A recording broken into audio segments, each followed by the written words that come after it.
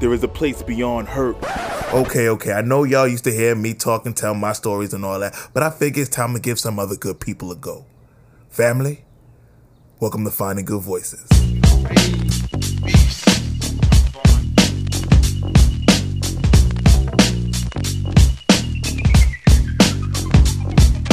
Good. Guys, one of the things that I'm learning to never, ever take for granted is friendship. The following episode, I have the pleasure of speaking to some people who have been a part of my life for the better part of 15 years. Friendships don't last that long. This is something special. This is something more. This is my family. Guys, enjoy this episode. The first part is a lot of information that we might not know. The second part got some information too, but we're going to have some fun. We're going to do it like family do. I want to introduce y'all to my friends. Enjoy.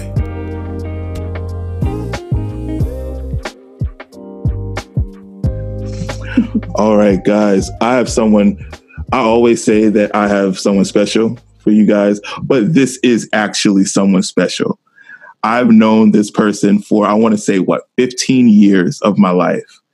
Probably the first time that I hung out of state with friends was at this girl's bat mitzvah. Guys, the one, the only, Kim Steinberg Rivera? Rivera, whatever. Rivera. Kim, how are you? So Kim made me a little bit mad. She left New York and now we can't hang out anymore. Tell us about that move. What inspired you? Yeah, so I moved out here about a year and a half ago. I was born in Puerto Rico and I was raised in New York City in the heart of it. I grew up there. I went to college in the city as well. And I feel like although I got to travel a lot growing up, I never actually experienced living away from my family unit and away from my comfort zone. So I really just wanted to explore that and kind of stretch my feet a little bit, kind of getting more involved in the industry that I wanted to be in and definitely more connected with nature. I think that was the biggest thing I was missing in the city. Yeah. You can definitely drive and go upstate and everything, but it's not the same as California. You have so much more access here to nature. So it was just really about spreading my wings a little bit and moving out here. So we grew up downtown Manhattan. And like you said, no nature, no real way to kind of branch out, right? What is the main difference in terms of culture? Because you get the nature, but do you get the people? Right. Oh, yeah. That was, I think, a big disconnect for me moving out here. I was understanding of the kind of community out here, but at the same time, I think I was a little hopeful. Mm-hmm. It's definitely a community where it's difficult to make genuine connections here. There's a lot of people that are social climbers, that are hustlers, that really are after their own personal goals and dreams. And I applaud that. But at the same time, I think there's a big disconnect as far as humanity and just having a little bit of empathy towards the people in your life. And I've been very grateful because thankfully the industry that I'm in actually welcomes a lot of different type of people at the heart of it. And so I feel like I've been able to find a good group of people to surround myself with, but even still, it gets hard for sure. And so I always tell Kim, she should have been one of these social media superstars, right? But she didn't move out there for that, right? She didn't move out there to be Hollywood. Tell them a little bit about why you moved and what industry you're in.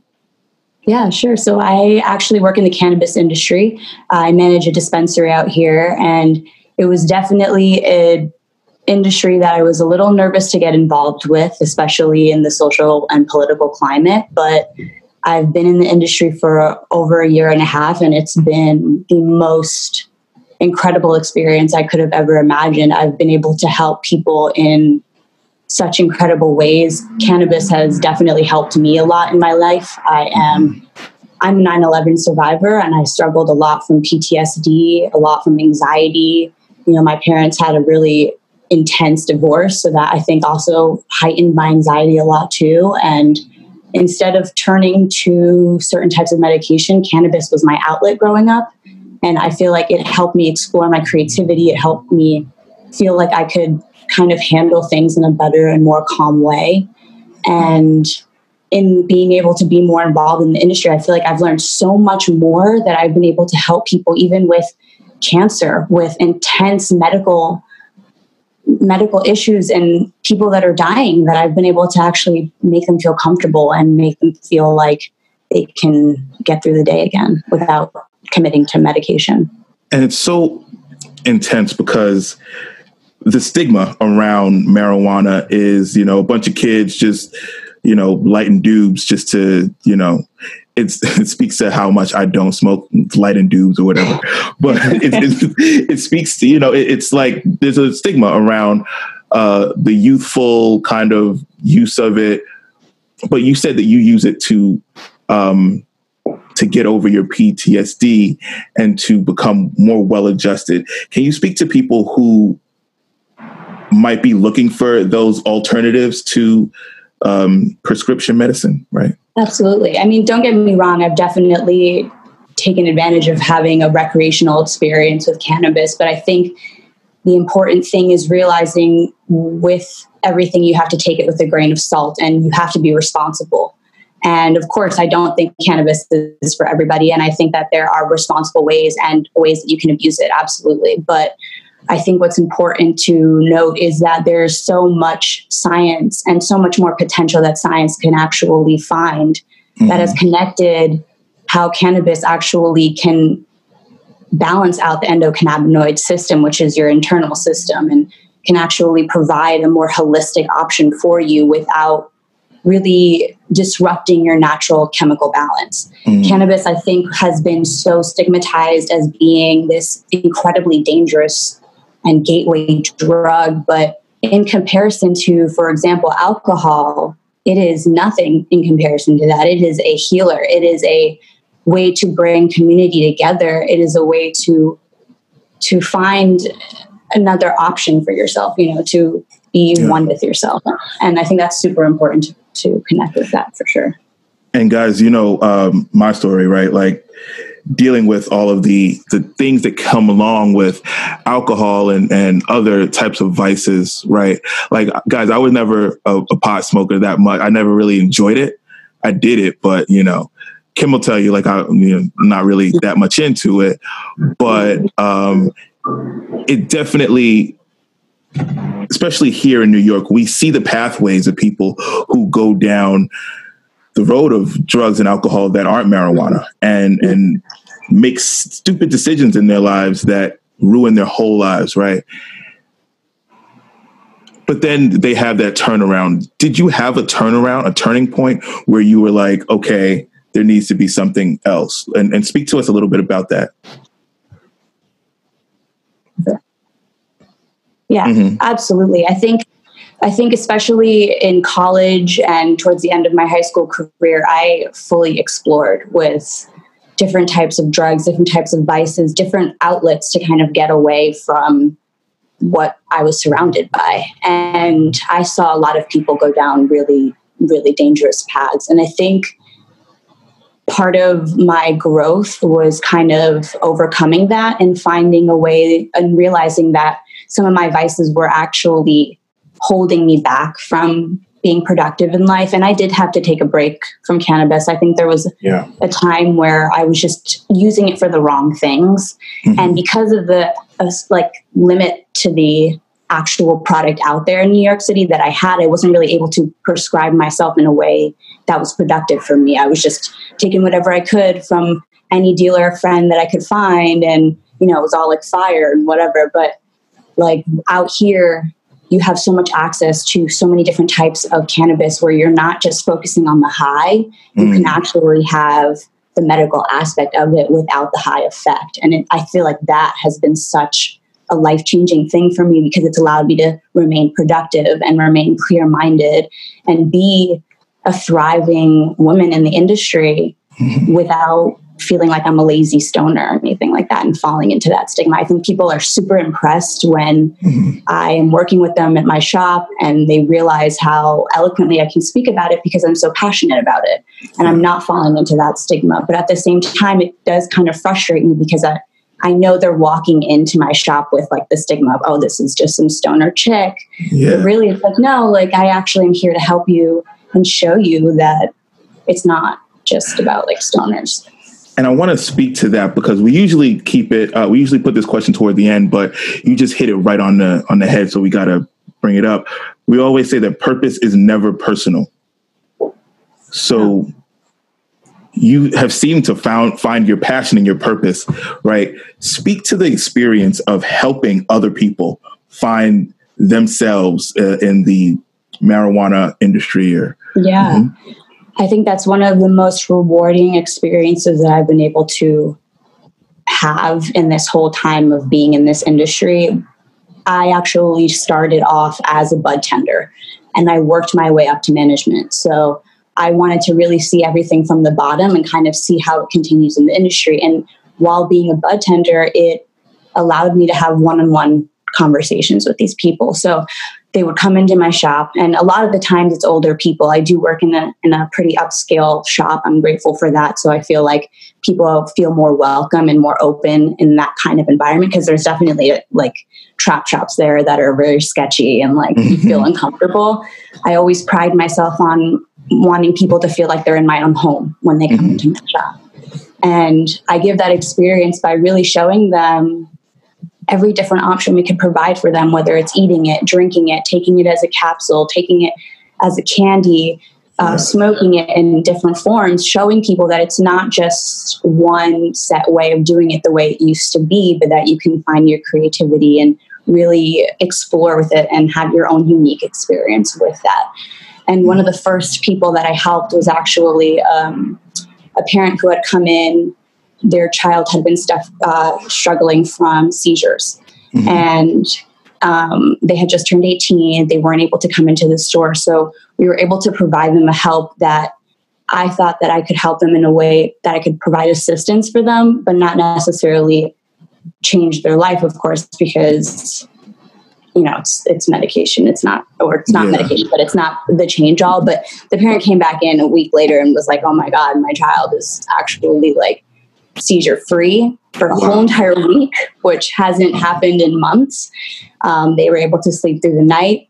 They are like walking like normal. And this was in a matter of a week of this person just taking a tincture for a few days. And that alone was just like an eye-opening experience because, like I believed in it and I saw how it helped me, but to see how it's helping people even on like a more intense level, even at an elderly level. Like I've had a woman who's now, she like quote unquote, like adopted me as my like granddaughter. She calls me at the shop every now and then to just check in, but I've helped her with her, she has really intense pain in her body. And she has been struggling from that. And like, she's been able to feel comfortable and like go around and go hang out again. And like, it's just seeing how much it's changed people is that I think the purpose is that there's so much more than just the stigma. It's that it's about connecting to your health again. And it's so interesting because, you know, now New York is kind of like this health mecca or, you know, with all the vegan food and all of the, you know, but you kind of went out all the way west to get away from New York, right? Yeah. Speak to, and you said, you know, you had certain things go on in your life. Speak to the moment that you realized I need some fresh air. I need to get away. I need to get out of here. I'd been working in the textiles industry at the time. I had a great job, you know, beautiful office space, great view of the city, and I would watch the sunset in my office every night. And I sat at this desk for 2 years, and I was so grateful, but at the same time, I looked at the woman next to me, and she had been there for 20 years, sitting in the same desk for 20 years. And I was just like, all right, I've been in this for 2 years. Is this what I want forever? Do I just want to stare out of a window and dream about the life that I could be having? or do I want to actually go after it? So I decided to kind of just sell everything, save up. I became like a hermit so I could save up some money. And I ended up taking a year off before I moved out here, traveled all over the world, and finally just got a car and road tripped out here. And like, even on my road trip, I traveled too. I just wanted to commit to traveling and commit to pushing myself out of my boundaries, because I was so content in where I was. And I think my biggest fear was complacency. Wow. And that's the craziest thing, because with me, I always see people who come to New York as the courageous ones, right? The people who come from these weird, small towns and take on the big city as the courageous ones. But thinking about it now, it's us who have had all this access to everything and giving all of that access up to say, I got to go find myself away from the comfort of the corner store or whatever is in New York, right? Was there a point in your traveling or before you left where the fear was kind of gripping at you and saying, this might not be it? Oh, 100%. I think doubt was my best friend. Every day would wake up being like, is this the right choice? Am I going to actually get a job out there? Am I going to, I didn't even know I actually wanted to plant roots in California until I got into my car. Wow. I was really debating between Colorado or California. I knew I wanted to be in a recreational legal state because that was important for my career, but I didn't know where I wanted to end up. And I think that part of the delay, like while I was waiting to actually get up and go, because I still had to get my driver's license, I still had to get my car. I wanted all these things, but I only had about a year and a half to really commit to it while also wanting to travel. So doubt definitely crept up on me a lot. It stopped me from wanting to push myself, but I think I kept reminding myself that that was the point, that this was what I was trying to accomplish, that my goal was to feel uncomfortable. My goal was to see how much I could grow without the sources that were around me that I feel like have been influencing my life, whether in a positive or negative way. I needed to remove myself to figure out who I am as an individual. What do you miss the most about New York? Definitely my family and friends, and pizza. For sure. Pizza. I knew you was going to say pizza. Guys, we grew up around this spot called Joe's Pizza, and I have not found a place like Joe's since. It's ridiculous. Except for maybe Brooklyn Pizza. Brooklyn Pizza might take over Joe's a little bit. Well, funny story. The guy, Joe's, actually opened up a few spots out here in California. Like Joe himself. And I actually spoke with him on the phone because he comes out here a lot. Okay. And we had an issue with an order, and I was like, oh my God, like I've been going to your place like every day of my life growing up. So he sent me some free pizza. So that was pretty dope. So it's definitely not the same out here, but I love that it's at least from him. So that's cool. That's that power of relationships right there. Yeah. Speaking of relationships, let's go a little bit into the basis of ours, LREI. Right. Now is a weird time in this country, right? Everyone's talking and everyone's expressing what they've been trying to say for a long time. And LREI is not immune to that. Have you heard about the Black at LREI Instagram account?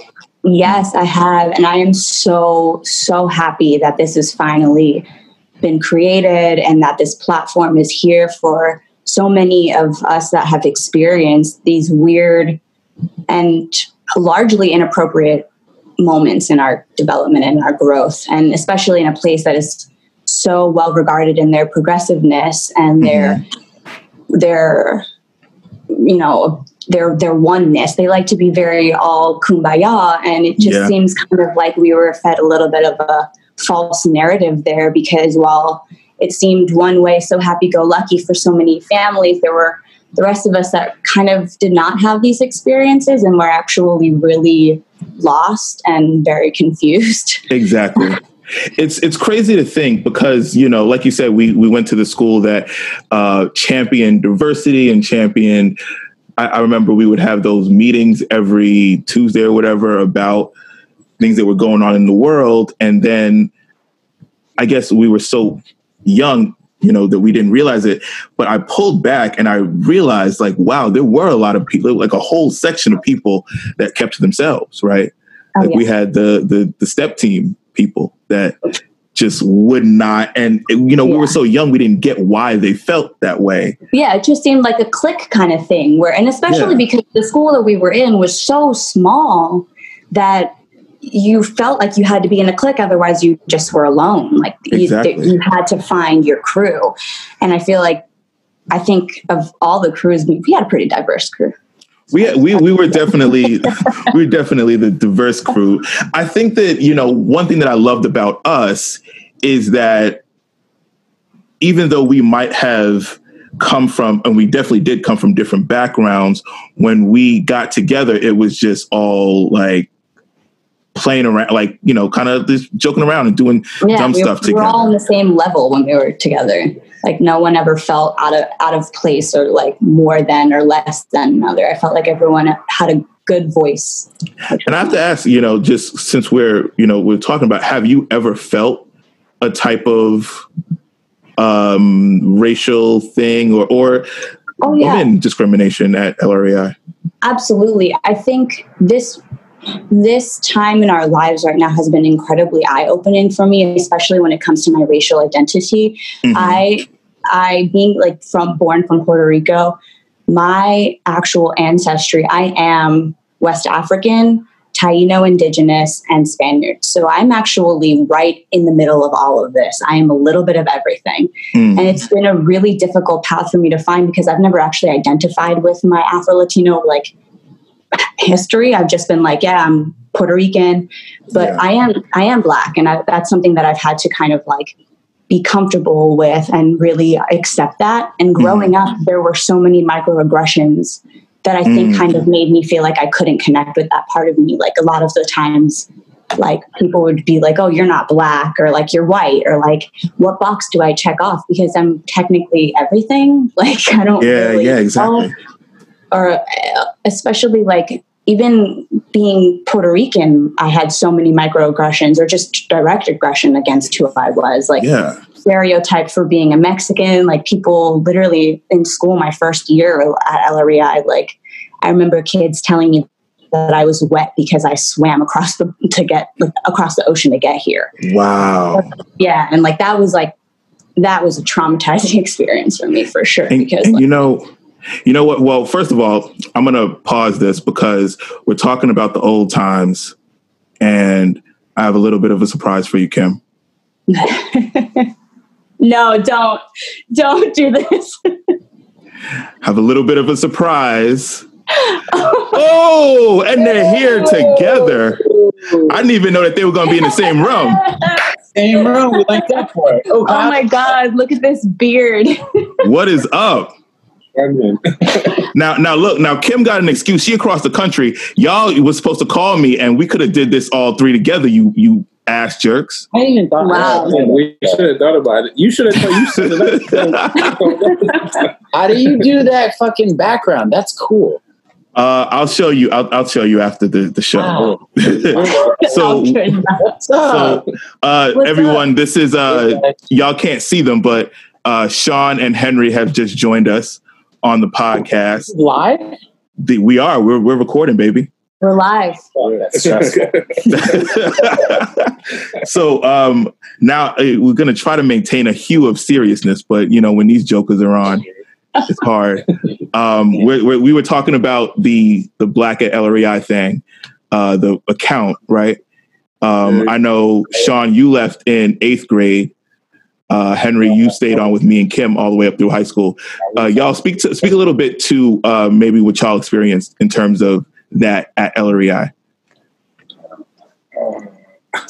Come on, somebody. You talking about I mean, I didn't leave by choice. Mm-hmm. That's right. I was lightly asked not to come back due to certain circumstances. Mm-hmm. But I mean, it's definitely a thing. It's definitely a thing. I mean, I feel like my experience is very different from other minorities' experiences. Just because I just be doing my own thing, and I just. Did you feel like a desire to get out from amongst being like one of two or one of three and go to a place where you were? Nah, because every time I went home, I went back to people. So it was never like a problem for me. I didn't really start like picking up on it until like people started saying it to me. Like, yeah. And that's what me and Kim were just talking about. We had such a diverse kind of crew that even if something was a little bit off, we never really brought it to ourselves, right? Like we never were that type of crew to like be weird about that type of stuff. Yeah. Henry, it's a lot that I know Henry reached out to me, and I always appreciate that because Henry's, one of those people that keep it real all the time. How have you been engaging in this climate of people expecting white folk to work on themselves, do some self-work and all that stuff? How have you been engaging with that? I'm just trying to be sort of like open and supple because I mean, I have an inability to understand what you guys went through at LREI and in general. I won't ever be able to fully relate to that. Right? I'm like as white as he? I'm painfully white. I mean, he's selling you short. I mean, he definitely was out protesting, supporting and everything. That's been great. I mean, just being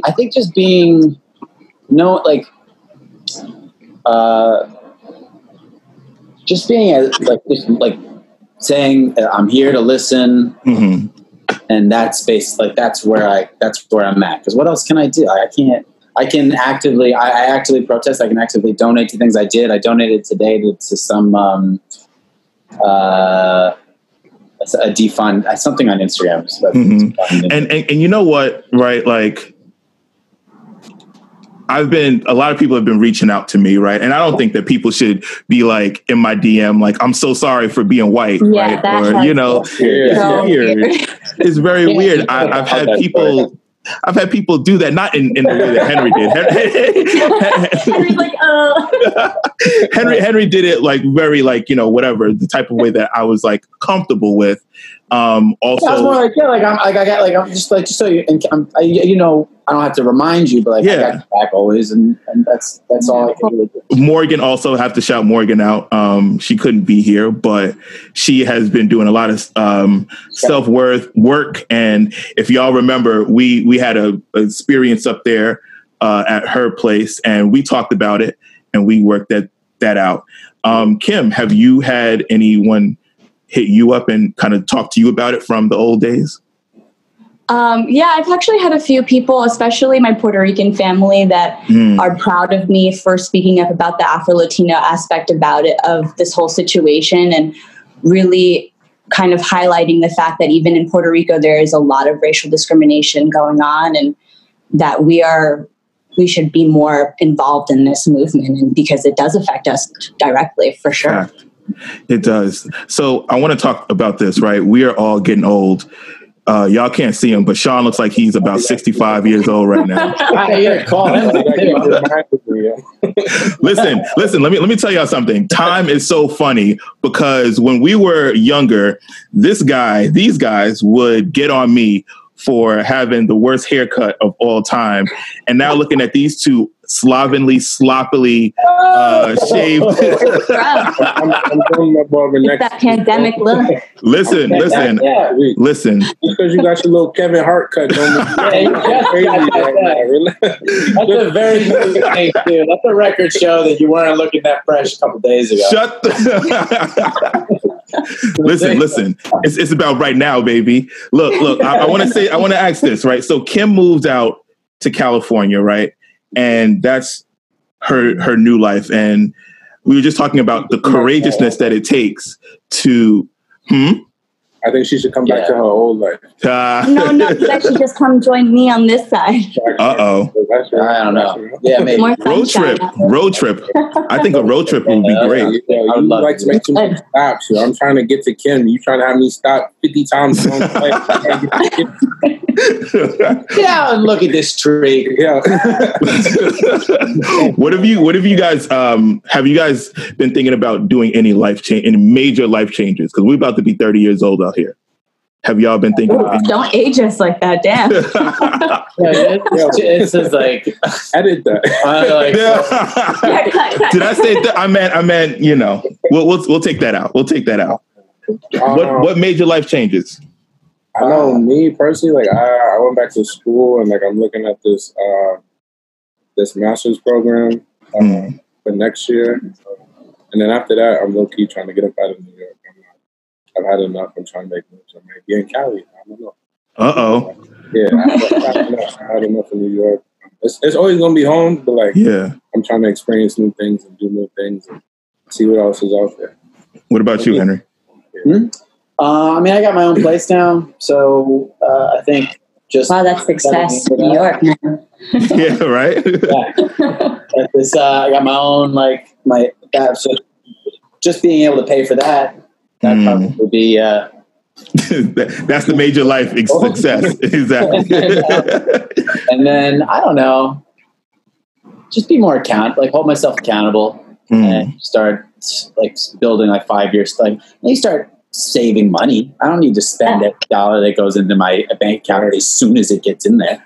Isn't that weird now that we have to start thinking about saving money? And I feel like I should have been thinking about it for years. That's the thing, man. The system messed us up. They did not teach us how to prepare for our future and save anything. Yeah. People talk to me lately. They'd be like, "Oh yeah, well, stocks, this, stock, this." I'm like, "What? How does that work?" What about you, Kyle? Yeah. Well, y'all know I was going to move to Georgia, but we decided against that for good. I mean, I'm glad that I'm not down there. I might have been ended up on somebody's pavement or something. Sure. But I mean, with me, I'm kind of like Henry, where I'm finally setting myself up, and I need to slay some giants here before I venture out. You know, I hate leaving things feeling like I failed at it. So once I conquer some things in New York, I'll be like, all right, it's time to go. Right. Push off point is though. What's that? Push off point. It's like you said, doing adult things that we should have been doing the whole entire time.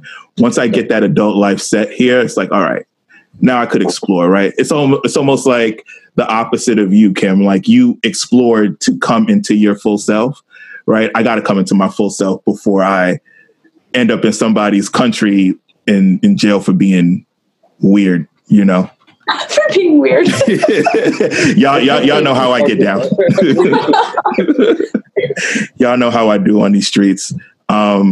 Actually, y'all don't know how I do on these streets. I've been on who is Kyle now? Best behavior. I'm a totally different person for the last 3 months. That's good. Shoot, it's a hard thing. What changes have you made? You quit drinking or something? So no drinking, waking up every morning, working out, reading a bunch of the Bible, studying, doing this, having something. It's also what me and Kim talked about earlier, just finding that purpose that helps other people, right? So Kim was talking about how she works in the marijuana industry and how that helps people. And she has, these old people that she helps and it makes her feel good, right? Me waking up and putting up those morning messages every morning makes me feel good. Doing this, right? It might not be the biggest thing right now, but someone's going to look at it and say, yo, Kyle knew these people for 15 years and they still stuck together and they can have real conversation. It doesn't have to be all crazy nonsense, right? It can be crazy nonsense because we could go there in a second, but your brand and everything, the way I've seen your brand sort of transition the past 3 months has been really it's been inspirational. Thank you. I gotta give you props. So eloquent. It's like totally, I mean, even the way that you speak to like your audience, the way that you address everybody, it's so much more eloquent and like concise. Like it's very well, you know what? I think, right. So I take a lot of inspiration from my real friends, and like Henry, you know, I always, whenever I see you, I'm like, yo, what's good with those auditions, baby? Yo, what's good with, you know, like just, and even if that's not the vision right now, it's like, yo, you know, I love what you're doing. Kim, you know, I'm always like, yo, should have been Instagram, you know, whatever, right? Sean, you know, I'm always bigging you up, right? And it's these things where I look at you guys as my big people, because I came into the situation as the new kid and y'all gave me such love and affection, right? I want to ask y'all, who in your lives right now are you really looking to like get that superpower? I'm gonna keep it like 100 myself, because I want to get it from myself, and I don't want to rely on anybody else. Like I guess, for lack of a better term, I'm just trying to push myself and dig deeper every day, and try to find like a deeper meaning in the shit that I do. How do you find that in like COVID time, right? When we were all inside and where, you know, we don't have to, I know you have a great group of people that you were around a lot, and then that gets taken away. How do you still find that will to, you know, keep on finding? It's not taking time for granted. It's like, I mean, it's like this whole pandemic and everything that's happened is unfortunate, but it's low key like it's a blessing in disguise. And like my whole life, I always try to find the silver lining and everything. So it's just taking the time and like to get your mind right, your physical and your spiritual right, and whatever way that is to you, like whether that's working out or just walking in and like just experiencing new stuff in your neighborhood, or going to different neighborhoods, or reading books that you haven't read before, just doing little things that you never really had the time to do before. You're doing it now, and I think it's all growth in itself. Like as long as you're finding ways to constantly grow and appreciate that for what it is, then I think you're good. What about y'all? Kim, what about you? Honestly, like Sean said, I think focusing on myself and being inspired by myself and taking the time to actually credit myself for how much I've done so far, because it's so easy to just be like, oh, I didn't really do much. I haven't been spending my time well. I should be doing this. I should be doing more, comparing myself to other people. But taking the time to actually just sit and process what I have gone through, how much I have overcome and how far I've gone, and using that to inspire how much more I can continue to grow and develop. But yeah, and this pandemic has been kind of weird because, to be honest, cannabis is an essential service now. So I've been working this whole time. So I think that's been also kind of a blessing in disguise, because I'm so grateful to have a job. I'm so grateful to be able to have some sort of normalcy by going into work and having some sort of routine. But it's definitely been a scary process, considering that you're putting yourself at risk, and especially because cannabis is still federally illegal, yet somehow we're essential. So it's been weird, for sure. That's real. Outside of social media, right? What do you think it takes for friendships like ours to maintain over this long period of time? Because I know there are people that I was with every day that I don't associate with anymore. I know people that, you know, were like this, that can't get in a room and have a conversation, right? What's the magic glue here? That's a good question. I like, because I love the whole Zoom thing has been great and really instrumental in like connecting with people that I hadn't maybe necessarily connected with, or I wouldn't, I wouldn't necessarily find myself in a bar or a party with 18 of these people. And now I am doing it with these Zooms. And I think I've been trying to, and I could always improve at it. I've just been trying to reach out to people as much as I can. But it's like, I have a few friends in my neighborhood, who I'll reach out, hey, you want to go for a walk? Like, let's walk. If I'm out with my dog, I'll be like, hey, I'm out with my dog, if you want to walk with us for a little bit. Just being more cognizant of that. That's been really, and putting yourself out there, because it's easy in this time, especially when you're being rewarded, to stay the fuck inside and to not talk. You're kind of like, you really should not be seeing anybody. It's easy to use that still now as like as a crutch, as an excuse. Yeah. And I think to an extent, like I might have socially regressed for a little bit. Sometimes I see people on the street and I'm having conversations and I'm like, oh no, I think I'm talking about something stupid or crazy. and then I would, so it's just putting yourself, I think for me, it's just like forcing myself to put myself out there. As an introvert too, and I'm pretty introverted. Yeah. What do you I'm like out in the streets every day, like,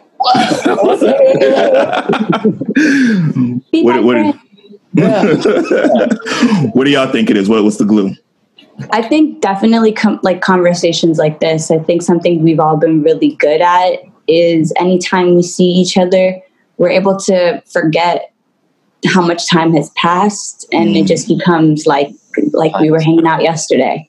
And I think just giving ourselves a space to always be comfortable and always knowing that regardless of where we are or what we're doing, we always have each other's backs, and just checking in every now and then. I think, like Henry said, checking in, it's like being there, being consistent, just showing that you care, even if it's just a subtle hi or just a like on a comment or whatever, just staying involved. And that's the interesting thing for you, Sean, right? Like, you went away in 8th grade. So what was it that, I know like we're pretty likable people, but what was it that, shut up, Henry. What was it that made you continue to come downtown and hang out with us, even when you were in your whole entire world? For me, it was just a genuine connection and the versatility in it. So like 1 minute we could be acting fools and talking shit and cutting up and all of that, and then the next minute we could be talking about real shit and like life and plans and all of that, and then flip right back and then come right back. So I think that's probably what kept me coming back. And from my experience, I feel like most people I've met don't know people as long as I've known y'all. They're like, you had friends for how long? Like, yeah, it's crazy. And I'm like, how do you maintain that? I'm like, it's crazy to think about. That's what it is. Like, I don't we don't talk every day, but like I still, when we talk, like Kim said, like, you don't even realize how much time has passed. It's just like, sometimes I be talking to y'all, I feel like I'm back in 8th grade. Exactly. Just chilling. Like, it's not. And it's easy it's like easy friendship. Whenever I'm with you or like Kyle, we talk to you, or Kim, I haven't seen you in a while, but when I do see you, I don't feel like you need to really push in a conversation. Like, I don't feel like, oh God, I got to be on in this conversation, or else they're going to fucking judge me. Exactly. I mean? It's easy. It comes pretty naturally. And I love that. We don't say it enough, right? Well, when I see y'all, I say it. But I think friends in general, outside, whoever's listening, we don't say it enough. We don't appreciate the people that we have in our lives, because they could just as easily not be there, right? Or they could be there and not be feeding into our lives. It's always a blessing to have people around you that whenever you see them or hear them, they feed some positivity into you or feed some growth into you. One more question before we go. We are used to this. Well, we could go as long as y'all want. We go as long as y'all want. I was just. I got nothing to do, Kyle. Yeah, I got all day, man. Listen, y'all over here, y'all drinking the Heinies. Kim, you over there tanning or whatever. I don't want to disturb nobody. Oh, Stella. Stella. Sorry, excuse me. Whoa. Listen. I don't dabble in that anymore, so I forgot what they look like. Holy shit. All right, so we are 2004, 2005, whenever, right? We are all hanging out on the West Side Highway as our young age, and then boom, some lightning happens, and me, you, Kim, and Henry, we appear to our younger selves as we are now. What is the advice that you were giving yourself in 8th grade? You're however old you are now. What is your 8th grade advice to yourself? Learn how to separate your emotions from the emotions of others around you, and not be so concerned about pleasing other people. Yeah, that's big. What about you, gentlemen? I know y'all got books that y'all should be telling yourselves about. Yeah. How much time you got? Yeah. I'm gonna let you go first. I think just fuck. No, I wanted you to go first. I think get out of your own way. Don't hold yourself back so much. Don't be worried about yourself. Don't be worried about other people. Like, just enjoy each minute that you're given for what it is. Because if you live in the future, you're not going to be. If you live in the future or the past, you're not going to be really. That's big. That's big. You know, you're not going to appreciate what's going on right now. And I think when you're younger, I mean, at least when I was younger, I spent a lot of time worrying about like what's going to happen or what did happen, and it's just like such dead time. Yeah, that's big. Look, you know, here we are now. It's like nothing. You're fine. We cool. Exactly. All that shit you worried about.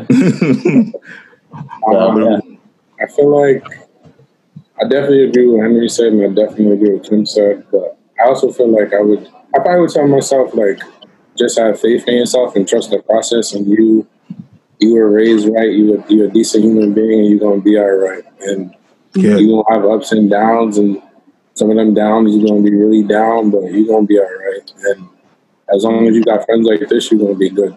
2005. This is when this hypothetical thing is. Maybe I'd go back and give myself the formula for Facebook and then just invent it. Or you go watch The Social Network and see the part where he writes on the window. I don't know what this is, but this is a thing. I feel like I would tell myself. I would definitely tell myself to be more discerning of who I let influence me. There were a lot of things that I didn't realize I thought about myself because of what was spoken into me at that time, and in high school in general. And I think high school kids go through it in general, like just hormonal weird kids that allow the world to, mold them. And I think I would tell myself, yo, you like just keep on being who you are, right? Like, because I was a pretty cool kid, right? Like, I wasn't the coolest kid. Sean, I see your face. See, I'm trying not to curse, right? I'm trying to be this new person. But come on back, Bobby. Shut Bobby. See, and that's another thing. It's so cool to see how we've evolved, right? Like I remember us at certain times in our history. Like, I remember going to that Asia place with you, Kim, with me and old boy and Mac, and I remember like those drinks used to come like in like the pint glasses this big. Yeah, like that was the after the underage spot for sure. Yeah, right. And I remember being in your mom's studio, Henry, and this is where I'm at. Oh, no way! Yeah. What? It's renovated. Wow. It's a full circle, baby. Full circle. You got the whole batch. Hey. That's crazy. Yeah, the whole batch of that. Wow. The memories. Fact. That's crazy. It's changed since, but it's not. How long did it take you to? Because it looks totally different. I'm gonna take a little tour. Ooh. There's the bed. I'll be right back. That's where magic happens. And then that's my kitchen and my room. You got a loft up there? Listeners can listen and actually see that. That's too bad. You might not want people seeing where you live, right? I mean, you might come. They might come stalking you, baby. Kyle, I got a question for you. I got an answer. So you came in 8th grade, right? Uh-huh.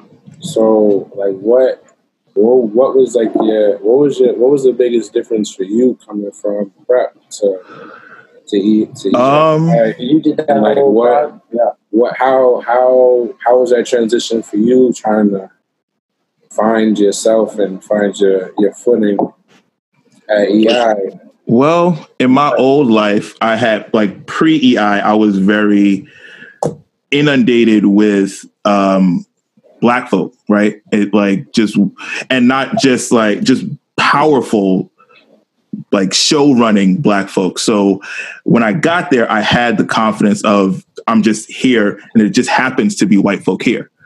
But as time went on, I definitely struggle with the identity of being who I was supposed to be in the walls of that school, being who I was supposed to be in when I got home, being who I was supposed to be in between that time, right? Because I remember a situation where we were outside of Joe's and we got into a fight with a bunch of little kids. And, well, they weren't little kids. They were the same age as we were. But, I won't say exactly. Why did we get into that fight, Kyle? I won't say exactly what happened.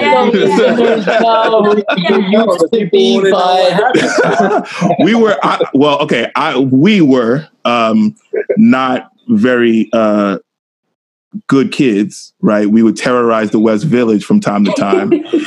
And even on me, Ricky Bobby. Yeah. sometimes it came back to bite us. And I think in those came back to bite you. It's just that I didn't run as fast as some other people. Yeah. But I feel like, that in situations like that helped me grow a lot, though, right? Just not being just the person in the school. Because I feel like a lot of kids, especially kids like in our time period, they went to school and they went home. And this was before social media. So they had to go home and like just deal with their life at home, right? Like they just had to be in their four walls at home or play their video games or whatever, right? And I know, like, not to knock it, like you play video games, cool. But all day, right? Like we had the joy of like hanging out with each other after school, right? Going to the theater, going to Kim's house, going to things, right? And like that is where I found myself, not in who I had to be. Because I felt like, not to bring up any names, but let's talk about it. Like I felt like me and Sean and Gloria were going to be Ace Boon Coons. That's who I was going to talk to, right? And then I realized that's not how it necessarily goes. There's intricacies to it, right? And then in high school, like people are splitting up by things and it's like, oh, shoot, the world is different. And then and that's what I want to talk to you guys about next. When we graduate, when everyone goes to college, that's when I found the real change in our group, right? Like, especially the people who were from poly and things, right? Like when you go out into the world and it's not just the safe space of New York, and then you got to come back and deal with your old friends. How have y'all seen that play out in life?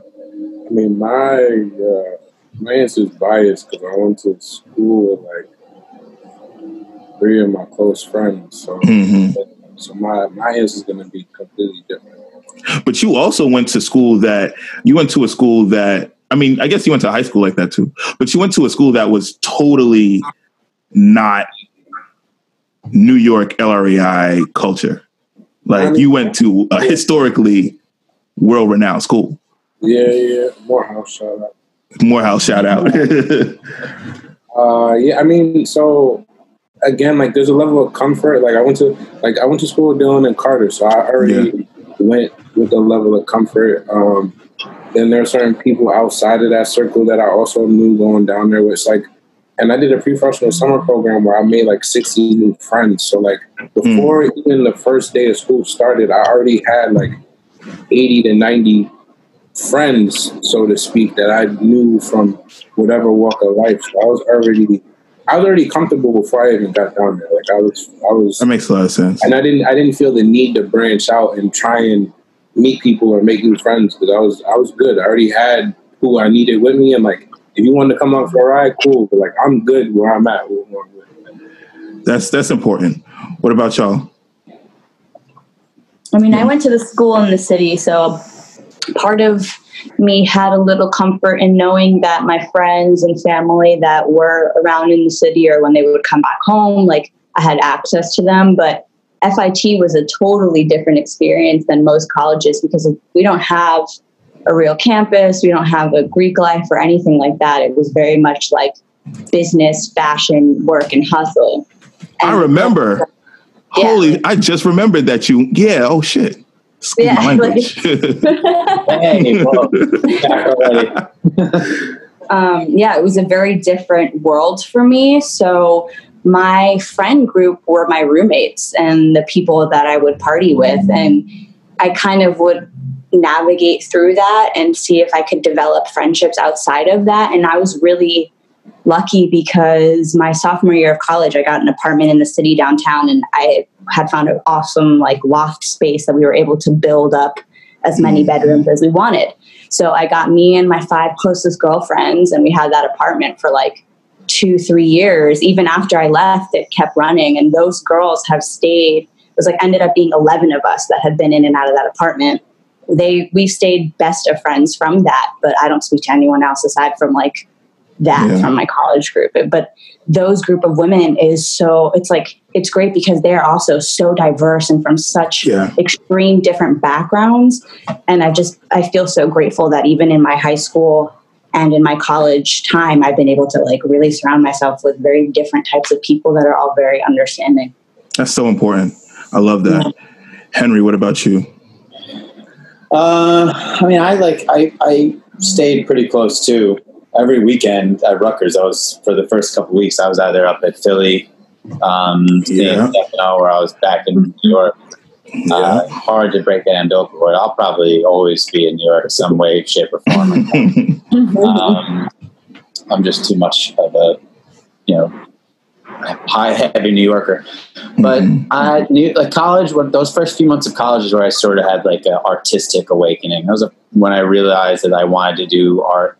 Stuff in my life, and that was maybe, I don't like to talk about like purpose in life because I think that can change as you get older and experience things. But I definitely realized like if I'm not going to be doing some sort of like entertainment and like relieving people of stress for a period of time, I just don't know what else I could do.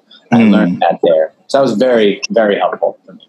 Okay, that's the process, and I think like Little Red and all like that high school definitely gets you ready for it. But I don't know. I was too fogged up with just like other in Little Red. I don't know. That's why when I read the Black at LREI thing on Instagram, cool. There's like Black at Poly, Black at Friends. Yeah, I just think to myself, like I was way too stupid at the time to even see. A lot of things. Like, how are you realizing this? Seriously. Like, I applaud the kids that are able to call that out right now because I think I was just so into a different like level that I wasn't even aware of these things. So now it's like you're seeing it now and you're all coming to terms with it now, and it's like such a awakening moment because it's like, how did I not see this? Or how did this affected me so incredibly? I was too worried about catching Gio outside to deal with microaggressions. Oh my God. What were you saying, Henry? I was saying like I after reading I read all the posts, and I feel it was hard for me not to feel very naive to not realize that was happening very much, if not more so than it is now. Yeah. Wow, all shit's like going on. And then that's another, for me as a white guy, it's like the moment for me to like check my privilege is like, oh, I didn't know that's going on. It's because it's, just because it's not happening directly to me doesn't mean that it's not happening. And that's another, like, a lot of this whole movement, the Black Lives Matter, it's a lot of like, for me, it's just stages of awakening. This is now this is something that I should have been aware of and I should have been like tuned into. But now, like, I'm very impressed with a lot of kids for being so well spoken. Yeah, I mean, I feel like Sean, you giving me the body language of you holding something back. Listen. If Phil hears this, he could come. He could get all the smoke. He could pull up.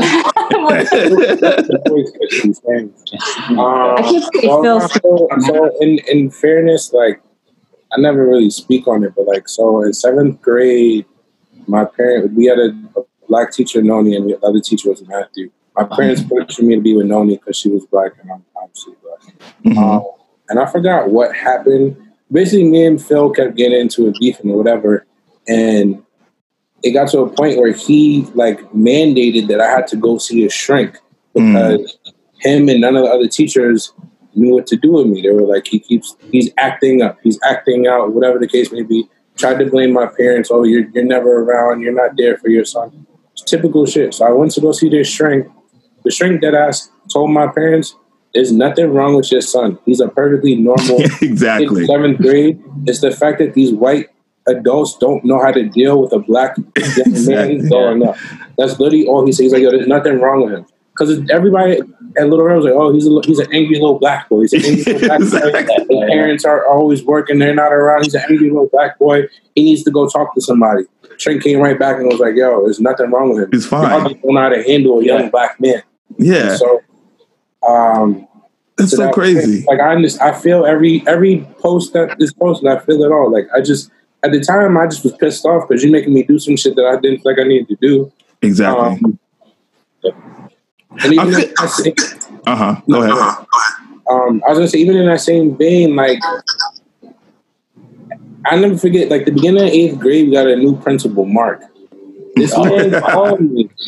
Yo, I swear to God, my mother came. What a fucking wet blanket he 3 was. days before it started, and was like, "Yo, the new principal wants to call you."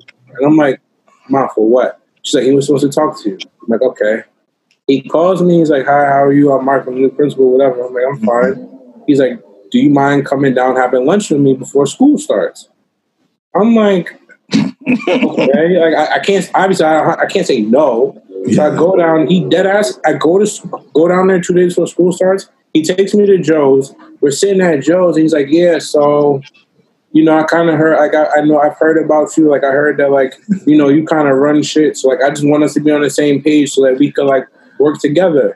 And I'm looking at him like, "Yo, I don't run shit. I play basketball and mind my business. And I chase after these motherfucking women. That's it. I play basketball and 50 girls. That's all I do.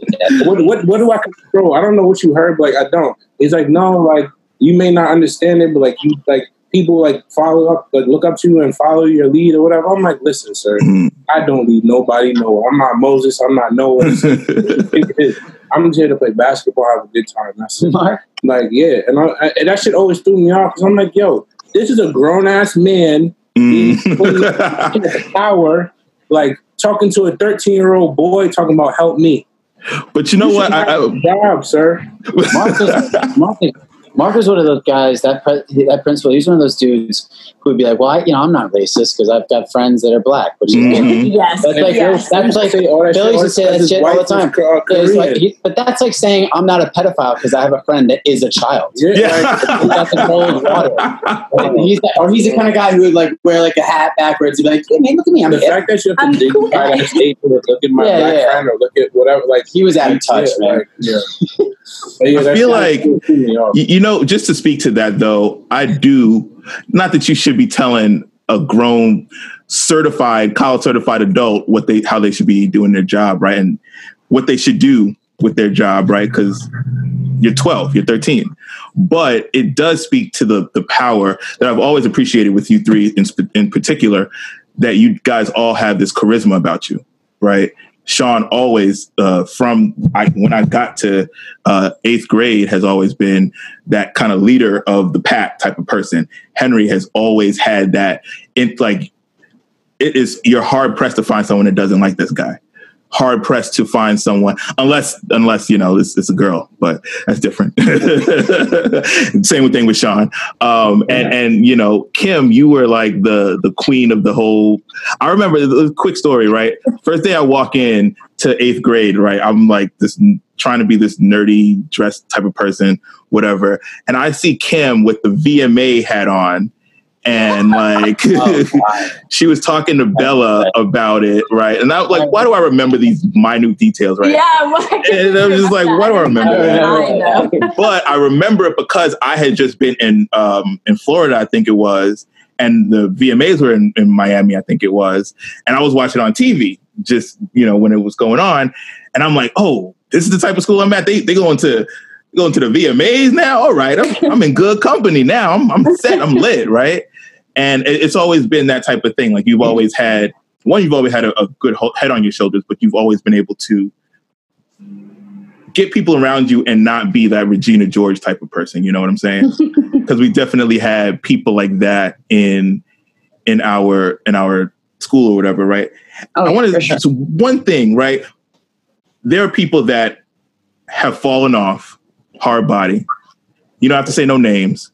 And there are people who are up right now, and but we're always lame, right? Can y'all speak to the dynamic of that? Like, why does that happen? Why do people? What do you mean? Like, who's like doing well in life? And yeah, like it seems like the people who there are people who like you thought were gonna be the bomb, right? Okay. And they just like, what happened with you? Like, damn, homie, in high school you was the man, homie. Social media also, like, you could be doing the Bow Wow challenge. That is true. Be like, oh, like flexing real hard, and everybody's like, wow, they're doing good. That is true. While they're dead inside. And the opposite can be said for the people who are like really quiet, like living their best lives. They're just not talking about it. It's hard to tell. I feel like just life happened. Like, yeah. And I say this to everybody, like, had social media been a thing, like when we were in middle school, I think all of us would be in different spaces in our lives. Oh, for sure. Like our charisma and all the stuff we were doing, like we all be in completely different spaces in our lives. Yeah, for sure. We would have been in jail.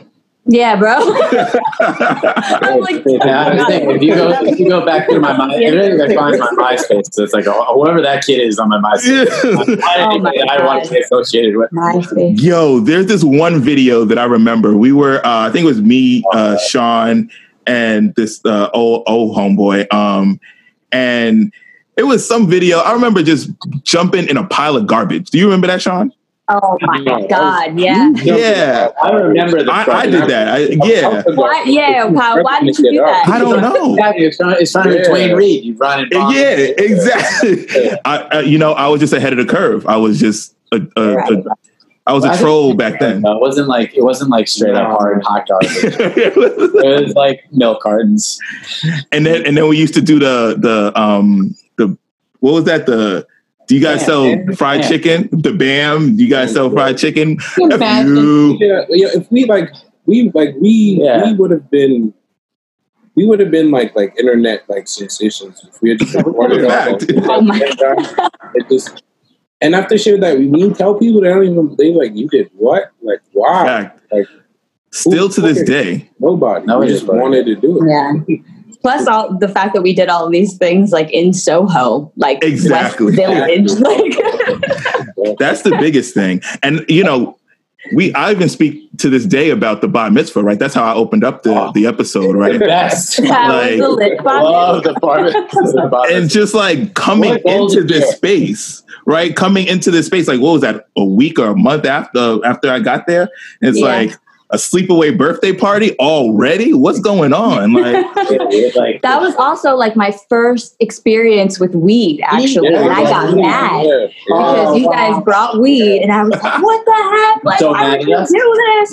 And now look at me now. Look at you now, Kim. I think you put a trajectory. I don't even smoke in like a little. I know. I feel like everyone who used to heavily smoke and like got me into smoking, none of them smoke anymore. And meanwhile, I'm like, I'm over here smoking a doof all the time. In 11th grade, I was smoking like Marlboro Reds. Oh, yeah. No, we were smoking them in 7th grade. I never got into the cigarette thing. I'm so grateful that wasn't my vibe. All you did. I know all you did. That's cool. Like, we smoking Newports in 7th grade. I still enjoy the smooth taste of a Marlboro Light every. Yeah. Well, now all the kids are smoking Juuls. Well, yo, that's the thing, right? So, like, Juul, what is what's the draw of a Juul? I never get it. Well, it's this nicotine in there, so it's like you're addicted. Oh, so it's just a cigarette, like a. Nah, but it's like pure nicotine. It's not even like it's a lot. Like one pod is like 14 packs of cigarettes. I was into that. Wow. Oh yeah. What was the you Juul, bro? And then all it took was for me to lose it. I lost it, and I was like, I just want to. That's another thing. I don't want to be paying. How much is a Juul? How much is a? Oh, like a whole thing? Okay. Like the thing you smoke. How much is that? A pod? I think. I don't know. Oh no, I can't be. The thing itself is like 40, and then the pods. It's expensive. It's expensive. And it's just like, gross. That's why I can't.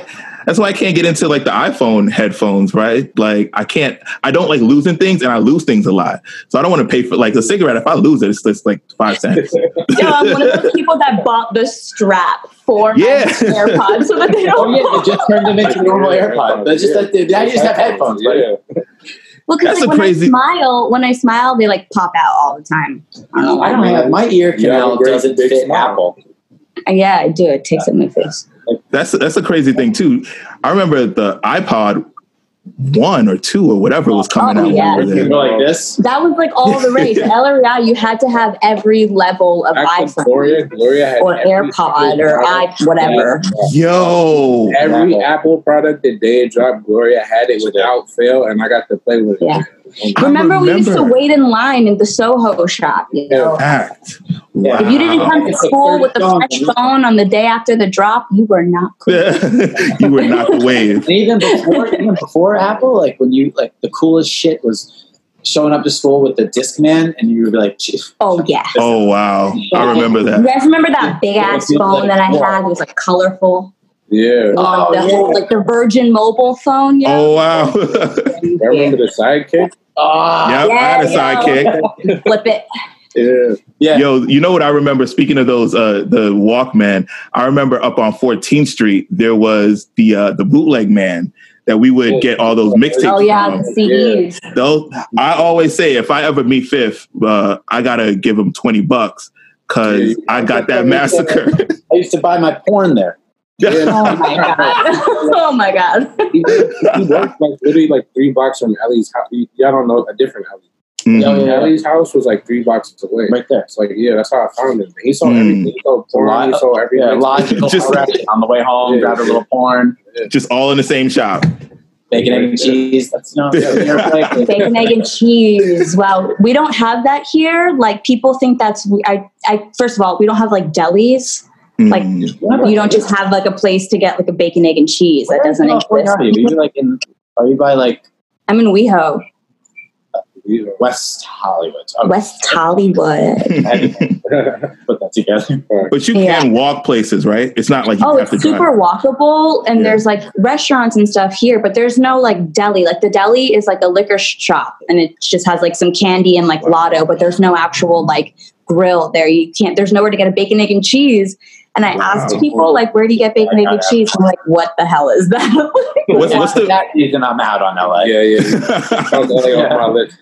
What's the biggest difference between New York and LA? Culture. The culture, like the people? Yeah. I think, honestly, New Yorkers breed a whole different type of people, man. Like, you can easily tell who's from New York out here, and you kind of like are able to click with them really quickly and be like, "Oh, I know where you're from. I vibe with you." Because I feel like New York, it's all about hustle. It's all about drive. It's all about you got to work hard. You don't expect anything to just fall in your lap. You know, you push yourself, and we're also like always on the go. Sean, are you going to Atlanta? Not no time soon. They've been wilding. They don't know time to move. I meant moving. You said you're gonna move. Oh, so me honestly, I'm going wherever the money is right. Wherever the bag is, that's where I'll be until. It's like my goal is to like secure the bag for a few years and then set myself up to go wherever I want and do it. Fact. Yeah. So I'd rather like do what I got to do now so I can do what I want to do later and continue on into my later years versus like struggling trying to do what I want now and not do it the way I want or the way I envision. City or suburbs? Oh, I'm getting a house in the burbs. I'm off in the burbs, baby. What? Burbs, baby. Wow. Give me a house with a backyard. The homebody. Do it yourself on the weekends. That's what I'm going to be Bob the Builder every weekend. I'm building some. Wow. This guy said he got the 60-year-old look down pat. He going to be the full dad. I'm going to be raising my little kids on the streets of New York City, baby. Fact. Yo, guys. You want to come visit? Oh, you know I'm coming to visit. Yo, we don't have kids yet. I don't think. Sean, you might have some kids. I don't think. I have one. Yeah. Yeah. Yeah, actually, we all have kids. Yeah, we all have one except for you, Kyle, actually. Yeah. For me? Oh, I'm without a kid right now, actually. A dog is a great dry run. That is a child, my dear. I don't need no dogs. I was on a photo shoot yesterday, and I was with a bunch of dogs. This young lady had like 5 or 6 dogs in her crib, and I said, never in my life do I. Off that experience, I don't want one. That's a lot of dogs. It's like too many dogs. I also feel like dogs don't like. You gotta, if you're gonna do that, you need a yard. You need a yard. Yeah, that's what you need. That's what you need. That suburban because she lived in Crown Heights, guys. Not a yard. Yeah, not a yard. She's torturing dogs in that little. Who was this? My friend Angel, and 5 dogs and 3 cats. Oh, chill. Yeah, that's a lot. That's a pet store. Yeah, it's a pet store. Yeah. I left with my whole pants like covered in. I was wearing fur pants or something like that. Yeah, you start to embrace the fur. It just really. My dog's fur is like so thin; it like sticks to my face, and I'll be like eating his hair. It's horrible. That's how I always say my dog goes wherever I go. He's all my clothes now. Yeah, at all times. Yeah, he goes wherever I go. I've got so many of the lint rollers around. I do the stock in lint rollers. I run through. I feel like, so I was talking to Morgan about this the other day, right? What happens to you when you have kids are so fucking cute. They're adorable. Yeah, they're adorable. I don't have ovaries, but I get baby envy when I watch the videos. I'm in a place where I can hear it, and I swear I've cried. I've like teared up watching some of her videos. I'm like, oh my gosh, I love that. They're so cute, and I think that the biggest thing is that she. And parents in general gain that empathy for other people, right? Because I don't think, Morgan, I love you, but I don't think the Morgan that we knew in high school would be the Morgan that we know today in terms of posting up Farrakhan videos, right? Like, I'm gonna just say this, like, I keep it a buck. Like, when I saw that, I texted Sean and I was like, yo, what the hell is the world coming to? Excuse my language. What's the world coming to? And it's that thing. And that is why I'm pushing, like, I want to become a parent, because however good I am, no pun intended, now, whatever that level takes me to, is crazy. Like, do y'all think that y'all do you see yourself becoming a parent soon, or? I would love to be a parent. I also feel like I've helped raise my siblings, and I'm kind of like, I need a break from that. But at the same time, like, yeah, definitely down the road. Although, oh my God, I applaud anyone who's a parent right now in this climate and this pandemic, because this is the most crazy. It must be the most intense and stressful experience for them. So I'm very grateful I don't have a kid right now, but I applaud the people who do. I 100% want to be a father. More so about finding that right person to raise the child with. That's a full fact. I'm not. You gotta have somebody who's worthy of that. Because there's just going to be some. I want to have another person there to like have a different perspective other than mine, that like can understand things that I don't understand and like challenge you on things that I don't, and challenge me as well. Like. And mainly challenge what I'm saying with them and how I want to go about, because everything I'm going to want to do or teach them is not going to be right. So exactly. That's the main thing. So if there's a good energy, beautiful young woman out there who's trying to have some babies, holler at me. Listen. We know what I used to call you back in the day. Don't be using my platform here to. What is that? I'm just trying to make an aunt and 2 uncles. I'm just trying to make that. I love it. Listen, I like to end these episodes off with some good words that y'all said that I really felt.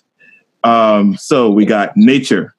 We got holistic, movement, break, travel, credit, different, ally, separate, challenge, and supple. Henry said supple, and I tried not to laugh because he was making a serious point. I was so surprised that, Sean, you didn't laugh, because I was like, how the hell?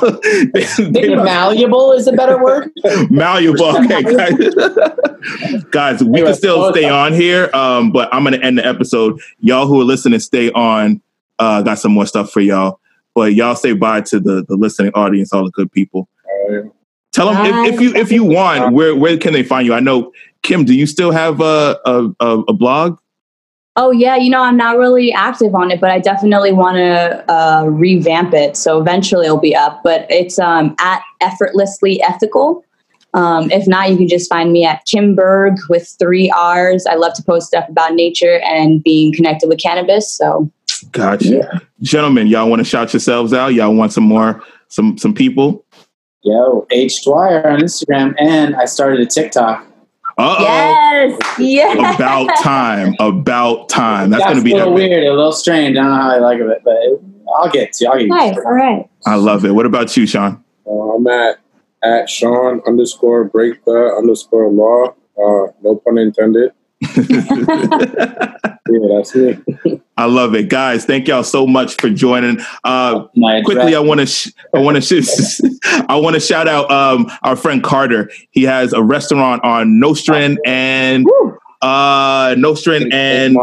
Mark's. And St. Mark's. Nostrand and St. Mark's. It is Nostrand Social. Please go check that out. Shout out to Dylan. Congratulations for graduating. Shout out to Morgan. We love you. Shout out to Vera. We love you. Shout out to everyone else that we know mutually. Steph, Xander, Roy, all of these people. We love you. We miss y'all. Next time we'll get a bigger group going. Thanks for listening, guys. Y'all stay tuned. Shout out to you. Shout out to you, Kyle. Shout out to me. Shout out to you. But see, now y'all gonna make me want to go out and have get a drink with y'all or something. But we ain't gonna do it. You can have a beer. We ain't gonna do it unless y'all got non-alcoholic beer. Yeah, get some ginger ale. Yeah. You can get enough of those. You can get fucked up. You gonna get old duels. Yeah. So there it is, guys. I pray that y'all find people in your lives that bring you as much joy, as much happiness, as much peace, as much completion as these people bring me. I love these people with all my heart. I always say that people are the fruit of life, but some people that you get in your life are straight gifts from God. No other way to explain it, no other way to describe it. And these people are that for me.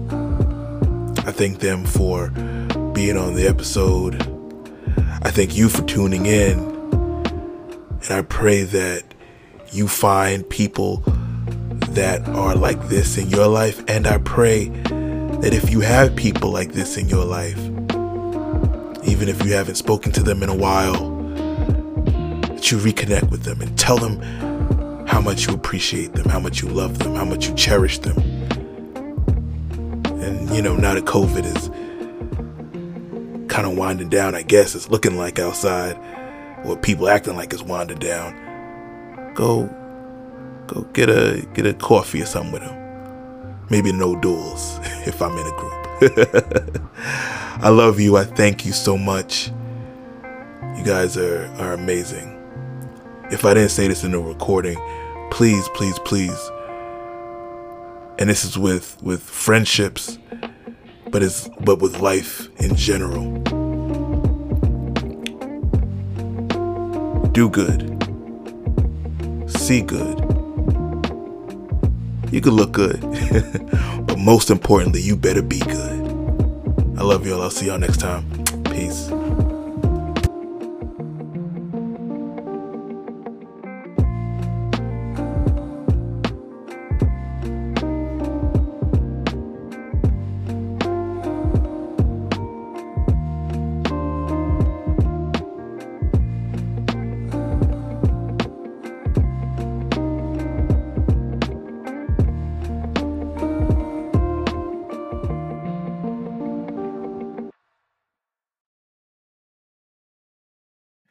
Good people, don't forget to follow Finding Good Times at Finding Good Times on all platforms, at Finding Good Times on all available platforms, and of course, findinggoodtimes.com. Keep following, keep sharing, keep reposting. Most importantly, keep being good. Love y'all.